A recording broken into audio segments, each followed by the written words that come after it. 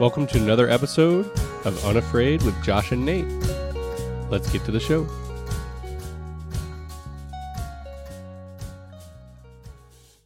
All right, guys, here we are today. Another podcast coming your way, and we've got an exciting one in store for us today. We are going to be talking a little bit about the Jesus Revolution that took place in the 60s and 70s. It was a worldwide revival of hippie culture towards Christianity, and then we're going to move that into legacy. And we are very lucky today to be joined by Pastor Jody Mayes, and he is here because he grew up in that era. Welcome, Jody. Hey, good to see you guys. And as always, we're also joined by Nasty Nate. Hello. How's it going, Papa Joe? It's good to see you, brother. You've really grown up over the years. I've known him and his family for pretty long time. Yeah, 15 years or so. You and his dad used to go to fellowship together. We correct? did. We did. We did You guys church together for a while. You guys have we'll get into it a little bit later, but you guys have very similar stories of growing up. Yes, but I've never been beaten by anyone's story except your dad's. It's one of the wildest and craziest stories I've ever heard, man. Yeah, puts mine to shame. We're gonna have him on probably when we get back from the cruise, and he'll talk about that story. Yeah, it'll be a good one. Yeah. It'll take a while. That's what he warned me. He said, well, we're going to do coffee, but it takes me a while. And I thought, oh, okay. And it did, but it took a while. And you're like, wow, now that was a story. Yeah, you kind of need a map just to get through it, right? Yeah. No, who was who? You know, I just kept asking questions along the way. So I feel like I've known you, even though I've been real close to your parents. So Nathan was actually talking to his dad Tuesday night before service, and his dad had some wise words for us about you, Jody. Oh, really? Oh, that's so I told him about your Seahawks comment, and he goes, "Good job showing your colors." He goes, "One more thing: beware of Jody, especially in a Bible study environment. He comes across all great, wonderful, and awesome, but that's only his natural personality. Under that is a scheming mind that's always looking to improve people he interacts with.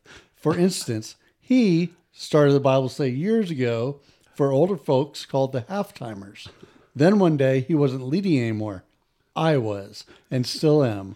Watch him. He's tricky." Oh, God, I'm exposed before. Oh, that's funny. That sounds just exactly like your dad, what he would do. And I responded back to him saying, yeah, he, as in you, are one of the few people that I can tell is thinking more than he's saying when he's shaking your hand and ask how you're doing. You know, even after you answer, like if you're like, "Hey, Nathan, how's it going?" And I say, "Oh, I'm doing pretty good." You just like, you hold that hand for a little bit and you stare into the eyes like, "There's more. Tell me more." Yeah, we're going to get this your out story. That's my next question. Well, why don't you tell me your story, man? So, Well, speaking of that, hey, why don't we? Why don't we tell your story? It's tables turned here, and so Yeah. I'm here to tell you my story. So, but I appreciate the opportunity to do it. Love you two guys. I have the privilege to kind of co-lead a small group that both these guys are in, and they're the real deal. So, Well, appreciate it. So let's just kick it off. What was life like? You yourself are a first generation Christian. that's exactly right. So what was life like growing up in a non-Christian household, and not just that, in the 60s? Okay. Yeah, it was a bad combination. So I'm a West Texas boy, and so I was born in Odessa, Texas, and then raised in Midland. One of the most significant things that happened in my life was early. I was 3 years old, and my dad went fishing and was in a real bad car wreck and never came home. So he died in a car wreck. And so my mom had an affair with a married man, and he ended up leaving another woman for my mom, and so he had a couple of kids, and my mom had 3 of us, and so that made 5, and then they had a couple, so we had 7 kids, and in this totally dysfunctional home. no Jesus, no church. My mom was really into things like astrology and witchcraft, and so there just really wasn't any Christian influence at all growing up. And but the '60s were, man, I look back on them, and they were really, really turbulent years in America. And I mean, when we just came through COVID, with all the rioting and all that stuff, that I go, man, I've seen this before in the '60s. And '60s were really a different time. I remember in 1963, I was a seventh grader at San Jacinto Junior High, and they came over the loudspeaker and said that President John Kennedy has been shot and school is out. And so that was a significant thing for our country. Everyone knows the story of JFK dying. There was a couple of other real key characters in the '60s that were really making an impact. Martin Luther King came on the scene in the '60s with the civil rights movement, and took a different approach than what we've seen with some of the organizations nowadays. But he was a Baptist preacher's son, and he just basically followed the principles of Jesus. And so he began to march peacefully. All of it was peaceful. No fighting, no rioting. But he was convinced that America was segregated. In the United States, 1966, at Midland High School, they shut down the black high school and moved them into Midland High School.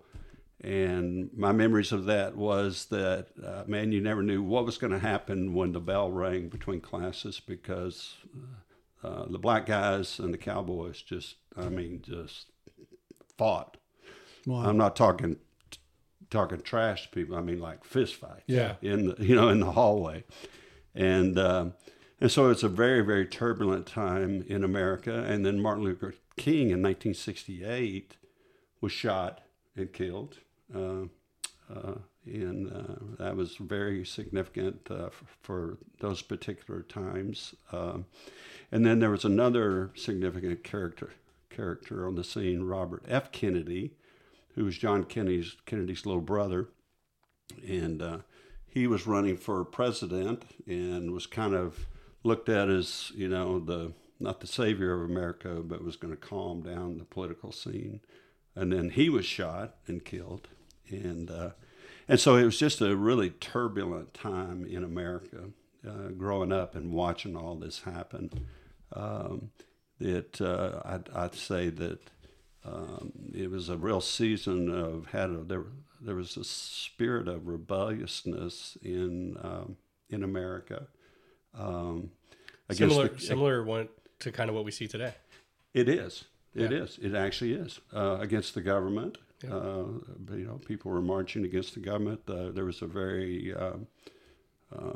controversial war. The Vietnam War was going on. People wanted to get out of it. We had a president, Richard Nixon, was elected in 1968. He didn't really unite the country; he divided the country, and so it was just wild and crazy. Watergate, where people lost a lot of confidence in the government. So you're right, brother. It's very similar to what it is today. You've heard of Woodstock, I'm sure. Oh, Everyone's heard of Woodstock. Oh, yeah. 1969. There's supposed to be a little rock concert up in... Just a small one. Just a small one. Yeah, they expected 50,000 people. Oh, my goodness, what we're going to do with 50,000 people. And over 500,000 hippies all, met and... for I don't know how long it actually went, but were you one of those hippies? Well, it's funny you say that, brother, because they say that if everybody who says they were there was there would have been like over 4 million people. And so people were saying, "Oh yeah, I was there, man. I was there at Woodstock." But no, I was not. But I was watching all of this, I was like the hippies at Woodstock. I was very disgruntled about the government. I didn't want to go fight in Vietnam. I didn't believe in the war, and even though I was when I was a sophomore in college, they took away the student deferment, where they felt like it was really the minorities and the poor kids were the ones doing all the fighting. So they took away all the college kids' deferments, and they had a lottery. And I can never forget that night because they basically were on TV and they were drawing birthdays, so 365, and I'm just sitting there hoping I get a big number, and I was like number 15. Oh, wow. And I'm like, I think I'm going to Vietnam. And so that was real tumultuous, but for some reason I failed my physical. I'd had an injury in high school when I was playing sports, and I think it was really just divine intervention that God kept me from going to Vietnam. I'm really Thank you, Jesus.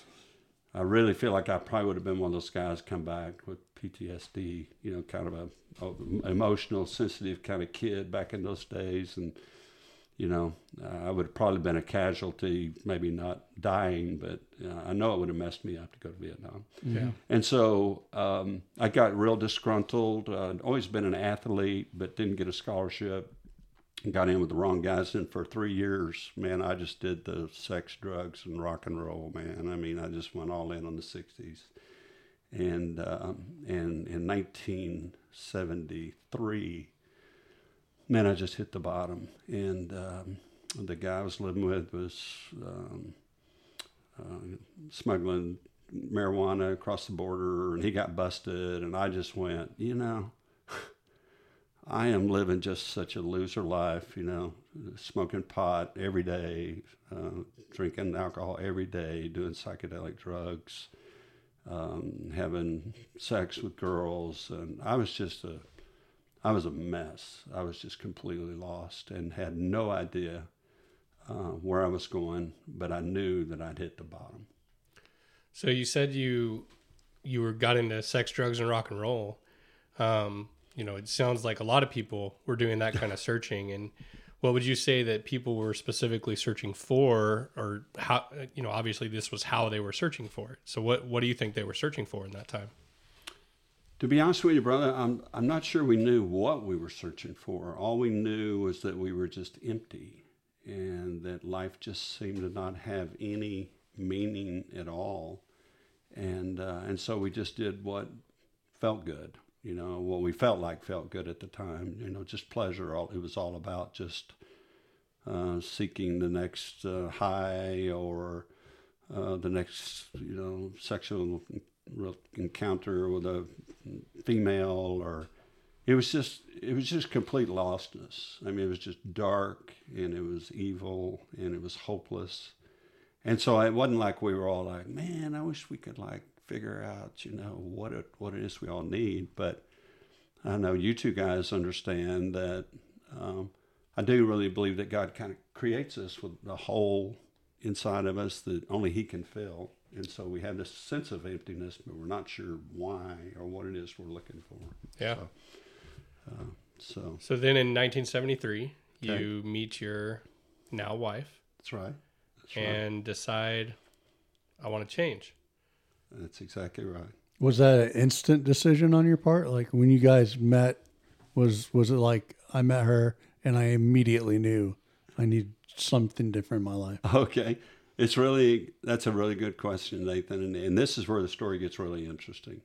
So I had no idea. When I left Austin, I'm just getting the hell out of here. I don't know where I'm going, but I'm not going to stay here because I'm probably going to end up dying from drugs, or I'm going to, just totally destroy my life. And so I left Austin, and my sister was living in Denver, and she goes, why don't you just come up here, man? Why don't you come up here and live with us for a while? And I got this girl I want you to meet, and I'm like, oh boy, yeah, blind date, drive all the way from Austin to Denver for a blind date. But this is kind of interesting. I don't tell this a lot of times during the story, but so on my way to Denver, I stopped in Fort Worth, and that's where my family lived. And And I got with a bunch of my guys, and we all got high. We were getting high and everything. And they go, "Hey, man, you're like going to Denver. Well, let's see what the tarot cards say about your future up there." Oh, okay. interesting. So yeah, this is what we did. It's how we were so wise that we just sought the counsel of tarot cards. And so he lays them all out, man. Puts them all out, and they're all down, face down, and I'm just sitting there, and first card in the middle, he turns it over, and it's the devil, and I'm like, ooh, and he went, "Oh no, man, that's a good card." And I thought, Oh, wow. "That's a good card?" He said, "Oh yeah, no, that's a good card."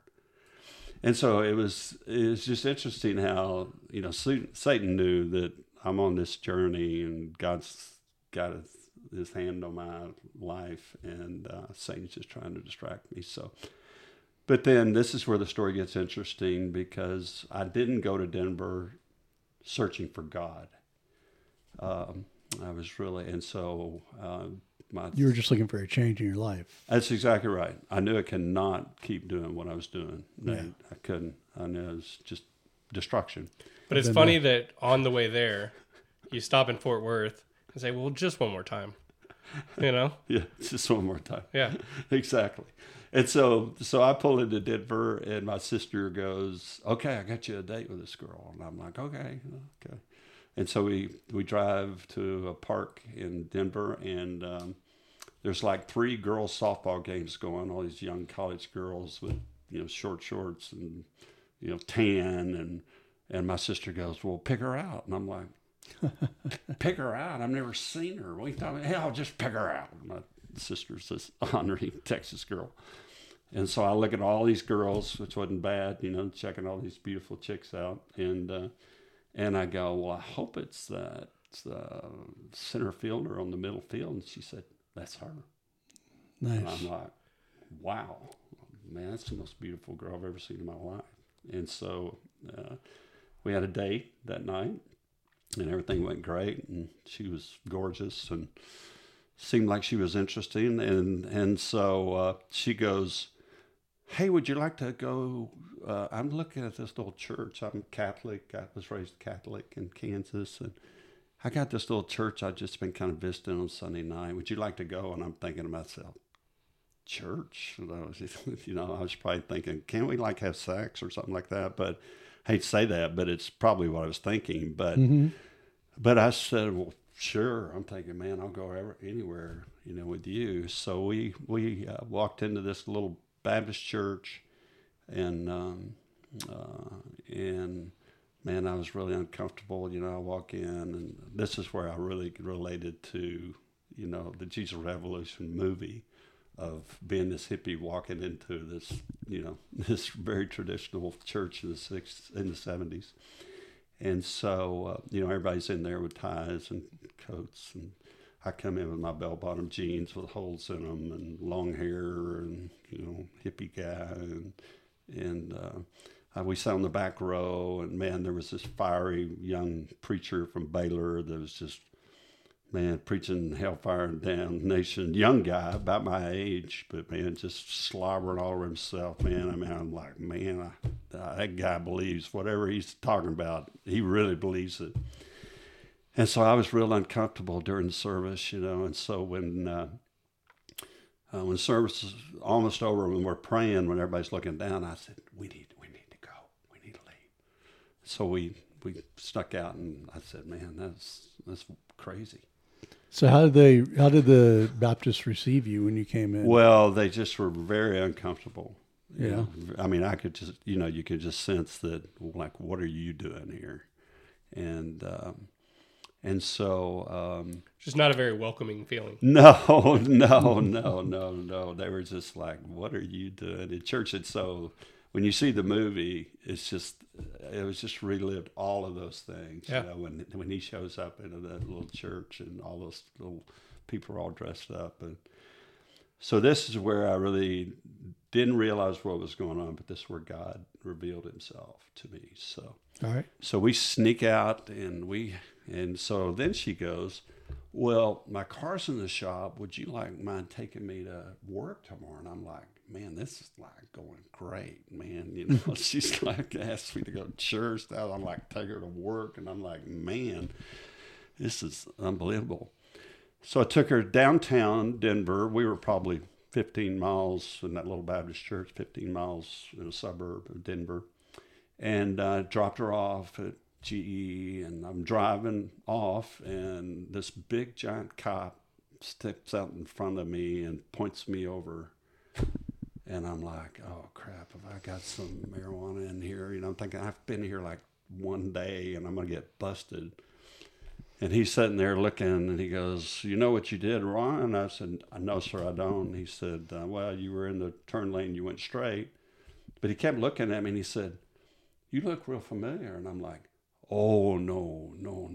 I'm from Texas, man. I've only been here like a year. I've never seen you before in my life. And he goes, were you in a little Baptist church last night? Oh. Wow. And I went, yes, sir. And he said, I'll tell you what, man. He said, if you come to church next Sunday morning, I won't write you a ticket. And I said, I'll Done. be there. I'll be there. And so that just, and so the next Sunday, Joanne and I went to a Sunday morning service, and I pulled up, and he's standing on the porch waiting for me. And It's like straight out of a movie. Oh, brother. I mean, it's just it's a God thing. Yeah. And so, man, I'm just like, oh, man. So I remember I walked up to him, and I stuck my hand out to shake his hand, and he just pushed my hand away, and he hugged me. And I had never been hugged by a man ever in my life, ever. And he told me, he said, I love you, man. And I'd never been told, by a man, I love you. What was your initial reaction in that moment? I was just total. This is what I said to him, Nathan. I said, I'm a really bad guy. And he said, I don't really care. That's great. And he was my introduction. What a great thing to say. Oh, brother. It was just, I was just overwhelmed with being loved and accepted and having been just a complete mess of my life. And all he saw in me was just this broken boy that needed to be loved and told about Jesus. Which is how we should all see each other. Oh, brother. It was just the love was just, I'm just like, I don't know what this guy's got, but whatever this guy's got, I want what he's got. Mm-hmm. And so so Joanne and I just pushed all in, started going there, and we were just like, the people began to realize, that we were, that we're different, but that they loved us unconditionally. We ended up giving our lives to Jesus. And then in the movie, you remember when he got baptized? Mm-hmm. You remember when Greg Lowry got baptized, and I loved it in the movie where it was just like, he's just, underneath the water, and it was just, and so when I got baptized, I just came out of that church. I feel like everything I've done wrong has all been washed away. Wow. And I am clean. It was almost like a Disney movie, bro. Like little birds are singing. And I'm just like, man. And so Joanne and I, from the time we met, we both got born again, radically born again. And then how long was that time frame? 3 months. 3 months. 3 months. Wow. So my family back in Texas thought Jody's gone crazy. He's gone crazy. He goes up there, this fun-loving hippie guy, the life of the party, loves to get drunk and high and makes all laugh. And now he's this Jesus freak. And they called, that was what we were called back in those days. Now he's a Jesus freak, and he married some girl that he's only known for 3 months. So you guys married in 3 months as we well? did, yes. Wow. Yeah. That's awesome. So you said how head over heels you were when you saw her. Yes. What's her takeaway from when she first saw you? Well, it's interesting. Everybody back in those days had long hair, so it wasn't like, she had a job. She wasn't quite as wild as I was, and she came from a real traditional Catholic church in Kansas, farm girl and hard worker. But she always says she always wanted to marry a Texan.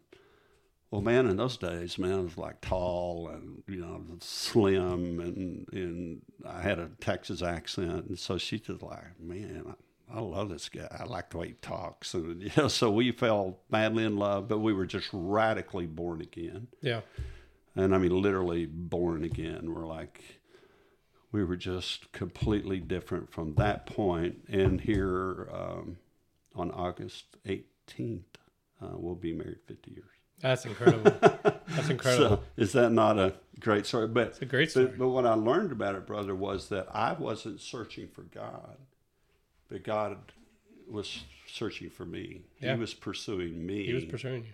Because I didn't know what I was looking for. But then when I heard the gospel for the first time, Nathan, I feel like I've been looking for this all my life, and I've never known what it was that I was looking for. Yeah. And so it was just like, man, and so that began, you know, our life together. And I didn't know that I would be called to be a preacher. She didn't marry a preacher, you know, she just married this Texas guy, and then God's calling on my life. And so then it just took a whole another, you know, so anyway. So I know it doesn't sound like it was this way for you. It may have been, correct me if I'm wrong, but I know a lot of people in that era, you know, were struggling when they first had that feeling that, you know, how do I know this isn't just another high? How do I know it's not another drug, or I'm just being manipulated by the feelings that I'm feeling right now, the same way that the sex, drugs, and rock and roll did? Yeah, good point. So did you ever experience that? You know, I really never did. But I had a lot of friends that did, you know, that kind of introduced me to Christianity, and them, and even discipled me. And numbers of them fell back into the old ways. But I never, ever had a desire to ever go back to the old ways. I was just resolute that, man, if I can be forgiven for all the stuff that I did. This is kind of a funny story. So when that young pastor, when I came back the second time, he goes, "Hey, man, you want to like talk in my office for a minute?" And I'm thinking, not really, you know, but yeah, okay. And so he asked me like these 10 questions, and they're basically were the 10 commandments. You know, have you ever had sex outside of marriage? Yeah, you know, and he just kind of goes down the list, and he said, "I don't think I've ever had anybody that's, you know, scored the 10 that you scored." And I said, 10 million, I made an A. And he said, "No, you made like 0. 10 out of 10. You hit 10 them all. 10 out of 10, man. I could have broken all of the commandments. And so I had no problem accepting the fact that I was a sinner in need of grace. I had no problem with that. And so when I met Jesus, it was just like, oh my gosh, this guy died for me and cleansed me of all my sin, past, present, and future. And so I never really struggled with my faith, ever. I've just been resolute, just... Now, you said some of your friends and stuff did. They did. So They did. what advice, because nowadays people also experience the same thing. They'll come to Christ, they'll fall away, they'll get in with the wrong crowd again. So what would your advice be from that standpoint to those people? That's a good point, brother, because I do see it even, you know, being a pastor for 40-something years, you know, and in our group that we have that we all share on Tuesday nights, you know, there'll be guys come in there, man, give their lives to Christ, and, man, go all in, and next thing you know, they're just right back to their old ways. And so I wished I knew the answer to it, because I would try to resolve it, but I think the key thing for me was that I really broke off all of my attachments to the past. You know, guys would call me, "Hey, don't you want to get high?" No, I don't. I actually don't. I'm a Jesus guy now, you know, and so you have to kind of break off and allow God to bring new people in your life. Right. Which, I mean, like that group of guys, 30 guys on Tuesday night that we all get together. I mean, you know, I just love those guys. Did you ever find it hard to break off certain relationships that you knew were best left alone? Not really. I did. I think there was really one guy that we stayed friends. And it wasn't like I was just trying to, I'm too good for you guys. It wasn't like that. I just knew that I was different. And it was for yourself and for your own spirit. It was, yeah, and it was really for my own protection, probably, because I knew myself. I knew that I'd come from all of that, and I just didn't want to be tempted. Oh, that's interesting you say that. Here's another interesting part of the story, and it's exactly what you guys are talking about. So when I was also in Fort Worth, I went to this other house, and we were smoking pot together, and there was a guy there that I didn't really know, and so I said, hey, I'm going to take a walk. I'm going to go for a walk. And he said, well, I'm going to walk with you. I'm like, okay, so I didn't know this guy at all. And he asked me a question, and he said, if you died tonight, would you know if you would go to heaven or not? And I told him, I said, well, I'm a pretty good guy, and I killed him, robbed him banks, and all he said was, well, it takes more than that. And man, that just stuck in me, and I'm like, what does it take? What does it take to go to heaven? Well, that guy had actually been a pastor and was backslid in a backslidden state, and had kind of gone back. He was there and had gone back into smoking pot. He was a part of that group.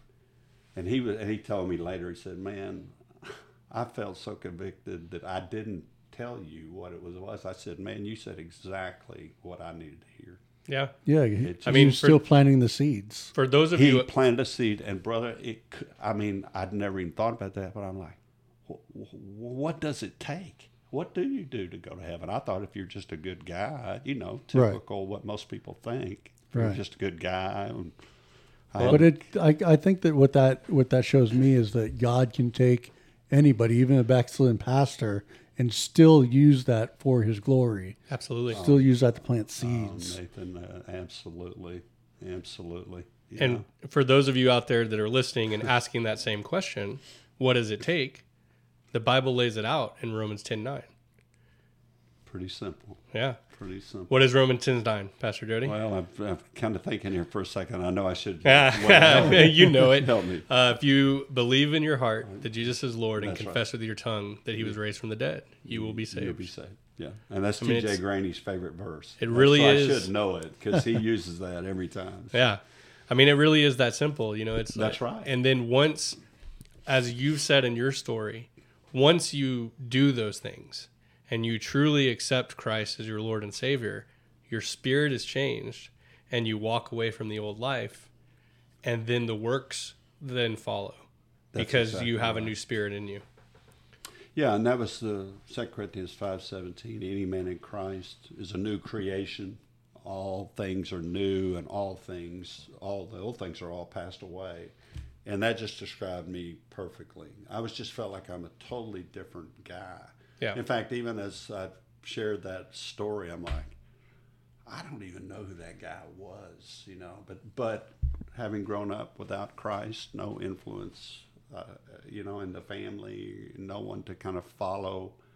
And when I began to look at my generational line, I began to understand, generational sins. There was really only one great grandmother that was a Christian in my line, and but she was a godly lady, Granny Riley, and she'd be praying. She'd always be reading her Bible and always praying. And I just loved her, and she loved me. So as a little kid, I got my first picture of what a Christian looks like, really by just Granny Riley.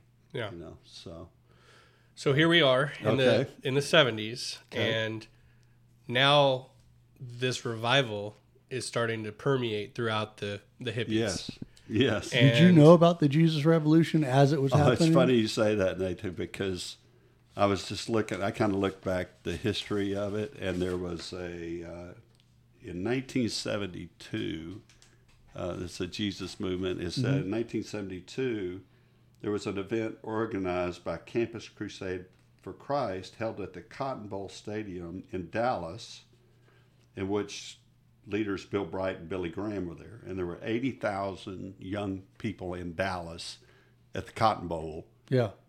and they were all Jesus people. And I was in Dallas, and we're just driving around, and all the time these Jesus freaks are leaning out the window and going, "Jesus loves you, Jesus loves you." We're kind of looking at each other like, man, these got crazy. You know? well, who's this Jesus guy? Man, they're like flipping out. So I just thought that was neat because I couldn't remember. I remember I was in Dallas when that particular, we were over by the Cotton Bowl. And so they were just so zealot. And that was the thing about the movement. It just took these kids that were just lost as could be, you know, like me, and made zealots out of all of us. I mean, just, man, we would... my introduction to Christianity was, man, I'd only been saved like a week or two, and this young pastor goes, well, man, we're going to go to Colfax Street, which is a really rough, tough street, and where all the hookers and drug addicts are in Denver. And he goes, we're going to witness. And I'm like, well, what's witness? And he goes, man, you're going to tell them about Jesus. And I go, well, man, I don't know much about Jesus. He goes, well, he saved you, didn't he? And I go, yeah, well, just tell him that. And so I'm out there talking to all these hookers and drug guys, and just like, man, you know, Jesus loves you, you know. So does that feel like a fruitful thing to be doing at such a young age in Christianity? No, I would not recommend it. But it did teach me, brother, that I have a responsibility to tell other people about it. There you go. So it was great That's training. a good takeaway. I like I was that. kind of thrown in the deep water, and he was just, and so I just thought, well, that's just what Christians do. So Yeah. he did a good job of, you know. So at the time that this Jesus Revolution was going on in California, Yes, right? mainly California. What was Denver experiencing? Yes. Any of that as Yes. well? Yes, absolutely. Yeah, some of the ministries that started out of that were centered in Denver and Colorado Springs, and so yeah, it was all throughout the United States, and but it did start in California, and with Chuck Smith, and so, man, I told my kids and my grandkids, I go, man, if you want to understand Papa, you got to go watch this movie, and I'll pay for all of your tickets and all the popcorn you want, but you got to go watch this movie because the story, Greg Lowry's story, is almost exactly my story. Well, and I think that message is relevant to a lot of people whose grandparents are your age. That's exactly right. You know, they can learn a lot about their grandparents by going to see this movie.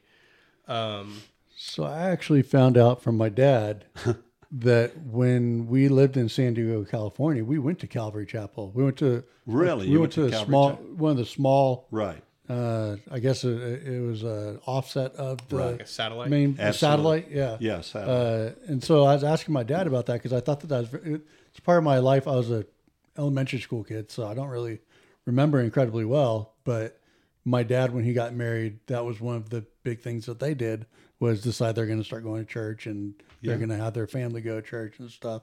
And they originally got plugged in with Calvary Chapel in California, which is more charismatic than the type of church that we're going to now. And so he was texting me, and I thought it was interesting. He said that our experience wasn't anything out of the ordinary. We lived in Mira Mesa, San Diego, from 83 to 88, and attended a small Calvary Chapel around 84 to 88. Our pastor was named Chuck, but not Smith. Our church met in a preschool, so every Sunday we helped set up and take down. So we're used to those small churches, you know, like what we've experienced with you, a couple of churches now, Freedom Fellowship, and that's right, exactly. And so he said, not like other churches we've been part of, and I asked him if he had pictures from that time, and he didn't recall that, but he said that as he recalls, Calvary Chapel was developed from a Pentecostal origin with a charismatic tone to worship services. They left a Foursquare church in Seattle, which was also charismatic, so it was a good fit for them. And I asked my dad, like, well, why did y'all decide to stop attending charismatic style churches? Because when we moved to Austin, we started going to more of a non-denominational but more Baptist type church. Right. And he said it was more about proximity than style. We have never just attended a church intentionally. We believe going to a church includes being involved with that church, serving any and every way we can.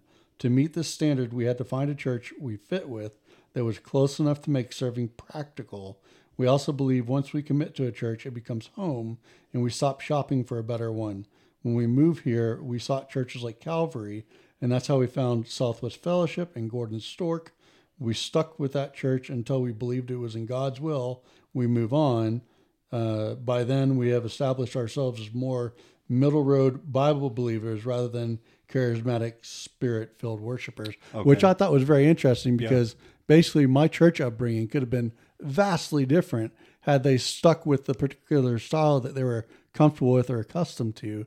Instead, they were more concerned with not the style, but how can I be useful in the environment that I'm attending.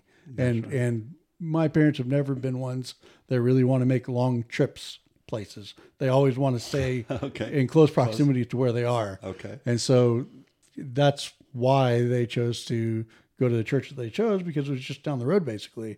And so they knew that if they were ever needed in a serving capacity, they could easily fill that void. Yeah, they could serve directly in their community. Which is what we're liking about Vertical is that it's so close to where we live. That's right. That it's so easy to say, yes, I can actually be there and I can actually help and serve in whatever way I'm needed. I can go to Bible study. I can do a lot of things because it's not inconvenience to get there. That's right. Well, and there's a lot to be said about it. And your parents, and I'm not just saying this because, trying to flatter you or anything, but I mean, I know church people, and your parents are two of the most servant leaders I've ever known in ministry. They don't go to church to just get. They go to church to serve. Yeah. And so you were really trained right.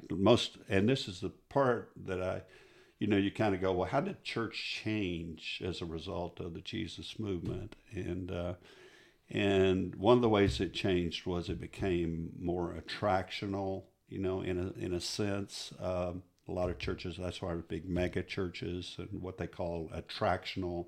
Music's really good, a lot of visual stuff and practical application scripture, but and a lot of that has changed as a result of Calvary Chapel. But did you say some ways I'm not. Did you say at some point that you were a pastor of one of those type of churches, those big mega churches? Yeah. So what the background I had at the little church that I came to Christ in was Southern Baptist, and so I had not finished my undergraduate. So we moved back to Fort Worth, Joanne and I, after we got married, and I went to Dallas Baptist University. And I mean, those three professors in the Bible department taught me the Bible. I didn't know one thing about the Bible. I didn't know one verse. I didn't know a Bible story. Mm-hmm. I didn't know anything. And so when I went to Dallas Baptist University and majored in Bible, I mean, it was just, and that's why I just fell in love with it. It's like, man, I'd wear Bibles out. I mean, I'm just like reading them like, I've never heard this in my life. This is a funny story. So back to that little church that I got saved in, I'd only been saved, a few months. And so they didn't have anybody we didn't have any money. And he goes, well, man, why don't you be my student minister? And I'm like, what is that? And he said, well, you teach, junior high and high school kids about the Bible. And I go, I don't know the Bible. He goes, well, you'll figure it out, and so some of the people in the church, the old timers, they're like, hey, got to get him cornered in his office. Like, hey, you're putting that hippie over our kids, and he don't even know the Bible. And this guy defended me. He goes, well, he doesn't know the Bible yet, but he's saved, and I'm not real sure about you guys, but I know he's saved. Wow. And so I was teaching. That was another thing that Lowry did was he was put in charge of the junior high kids. So I'm just like, oh my God, that was me. I didn't make any money, and the kids, but the kids defended me. They liked me because I'd get the stories wrong, and they just laugh and they tell me, no, that's not the way it is, and I'm like, oh man. So I want to sit on that reaction real quick for a second, because there was obviously the congregation was looking at you and they were saying, well, this guy's a hippie, you know, why are we going to put him in charge of something? He doesn't know it very well. You see a similar thing going on today in modern day where we have people that are truly searching for something. So how do we as a church try to look and see and help those people instead of looking at them with misunderstanding, and we make sure that we're keeping the doors open to them and not shutting them out? That's a good question. I think if we take the great commandment, you know, to love God with all of our heart, soul, mind, strength, and love our neighbor as ourselves, you know, and Jesus pretty much summarized the entire Bible for this guy. And I wished it was just so simple that verse really just meant the person on each side of, you know, that in my neighborhood. But that's not really what it's saying. It's saying that we're to love God with great passion and love people with great passion and love them like Jesus. And Jesus loves unconditionally. I mean, man, when you read the gospel, you go, that guy was such a radical. And that's what I loved about him, because I was a radical. I was a revolutionary guy that, you know, man, we need to overthrow the government of the United States, and these guys are idiots. And so it appealed to me that Jesus was just so radical, you know, and that the people that he was upset and angry with were the self-righteous people. Yeah, the polished people. Polished, I like that, brother. Yeah, they're polished. Yeah, and they look good. You know, he called them vipers. You look great on the outside, but inside you're just a bunch of vipers. And I go, all right, Jesus, all right. You know, and so I think, and that was the thing that drew me. You know, when that big cop hugged me unconditionally, and I'm like, man, I'm a bad guy, and he goes, I don't care. And but you know, brother, it's a challenge in today's world. You know, with all, I mean, my heart breaks for my grandkids, especially. You know, with all the confusing messages of our culture. You know, with you know, am I really a boy or a girl? And just so confusing. And so culture is just. I do think that I've never been a last guy's kind of guy. I've never been a last guy's preacher. But I'm just like, I'm feeling like, you know, it could be my grandkids' generation. It is that last generation, because it just seems like we're on this downward slope of evil, you know, throughout the world. And so my hope is that there'll be and I believe that even scripturally, that there'll be a great revival, and it'll probably come up from the younger generations as we get closer to the end. Yeah. You know, and so, but it's going to be really hard for them. It's really difficult. Like birth pains is what Scripture describes it as, like birthing a child as we end the world as we know it, you know, so. Yeah, I definitely can agree with you there. I think it's something that we need as a society right now, is that revival of the spirit, because we have a lot of confusion going on in this world right now. And one of the lines from the movie that was really, really interesting to me is that when Greg Lowry was on this search, he says, I want my name to mean something. Thank you for listening to part 1 of our interview with Jody Mayes. Make sure to tune in next week for the remainder of this episode.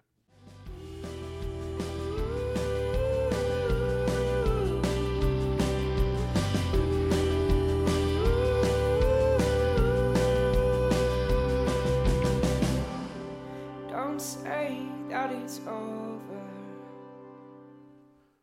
Thank you for listening to Unafraid with Josh and Nate. Don't forget to hit that subscribe button so you can catch all of our new episodes. And please leave a review to help other people find our podcast.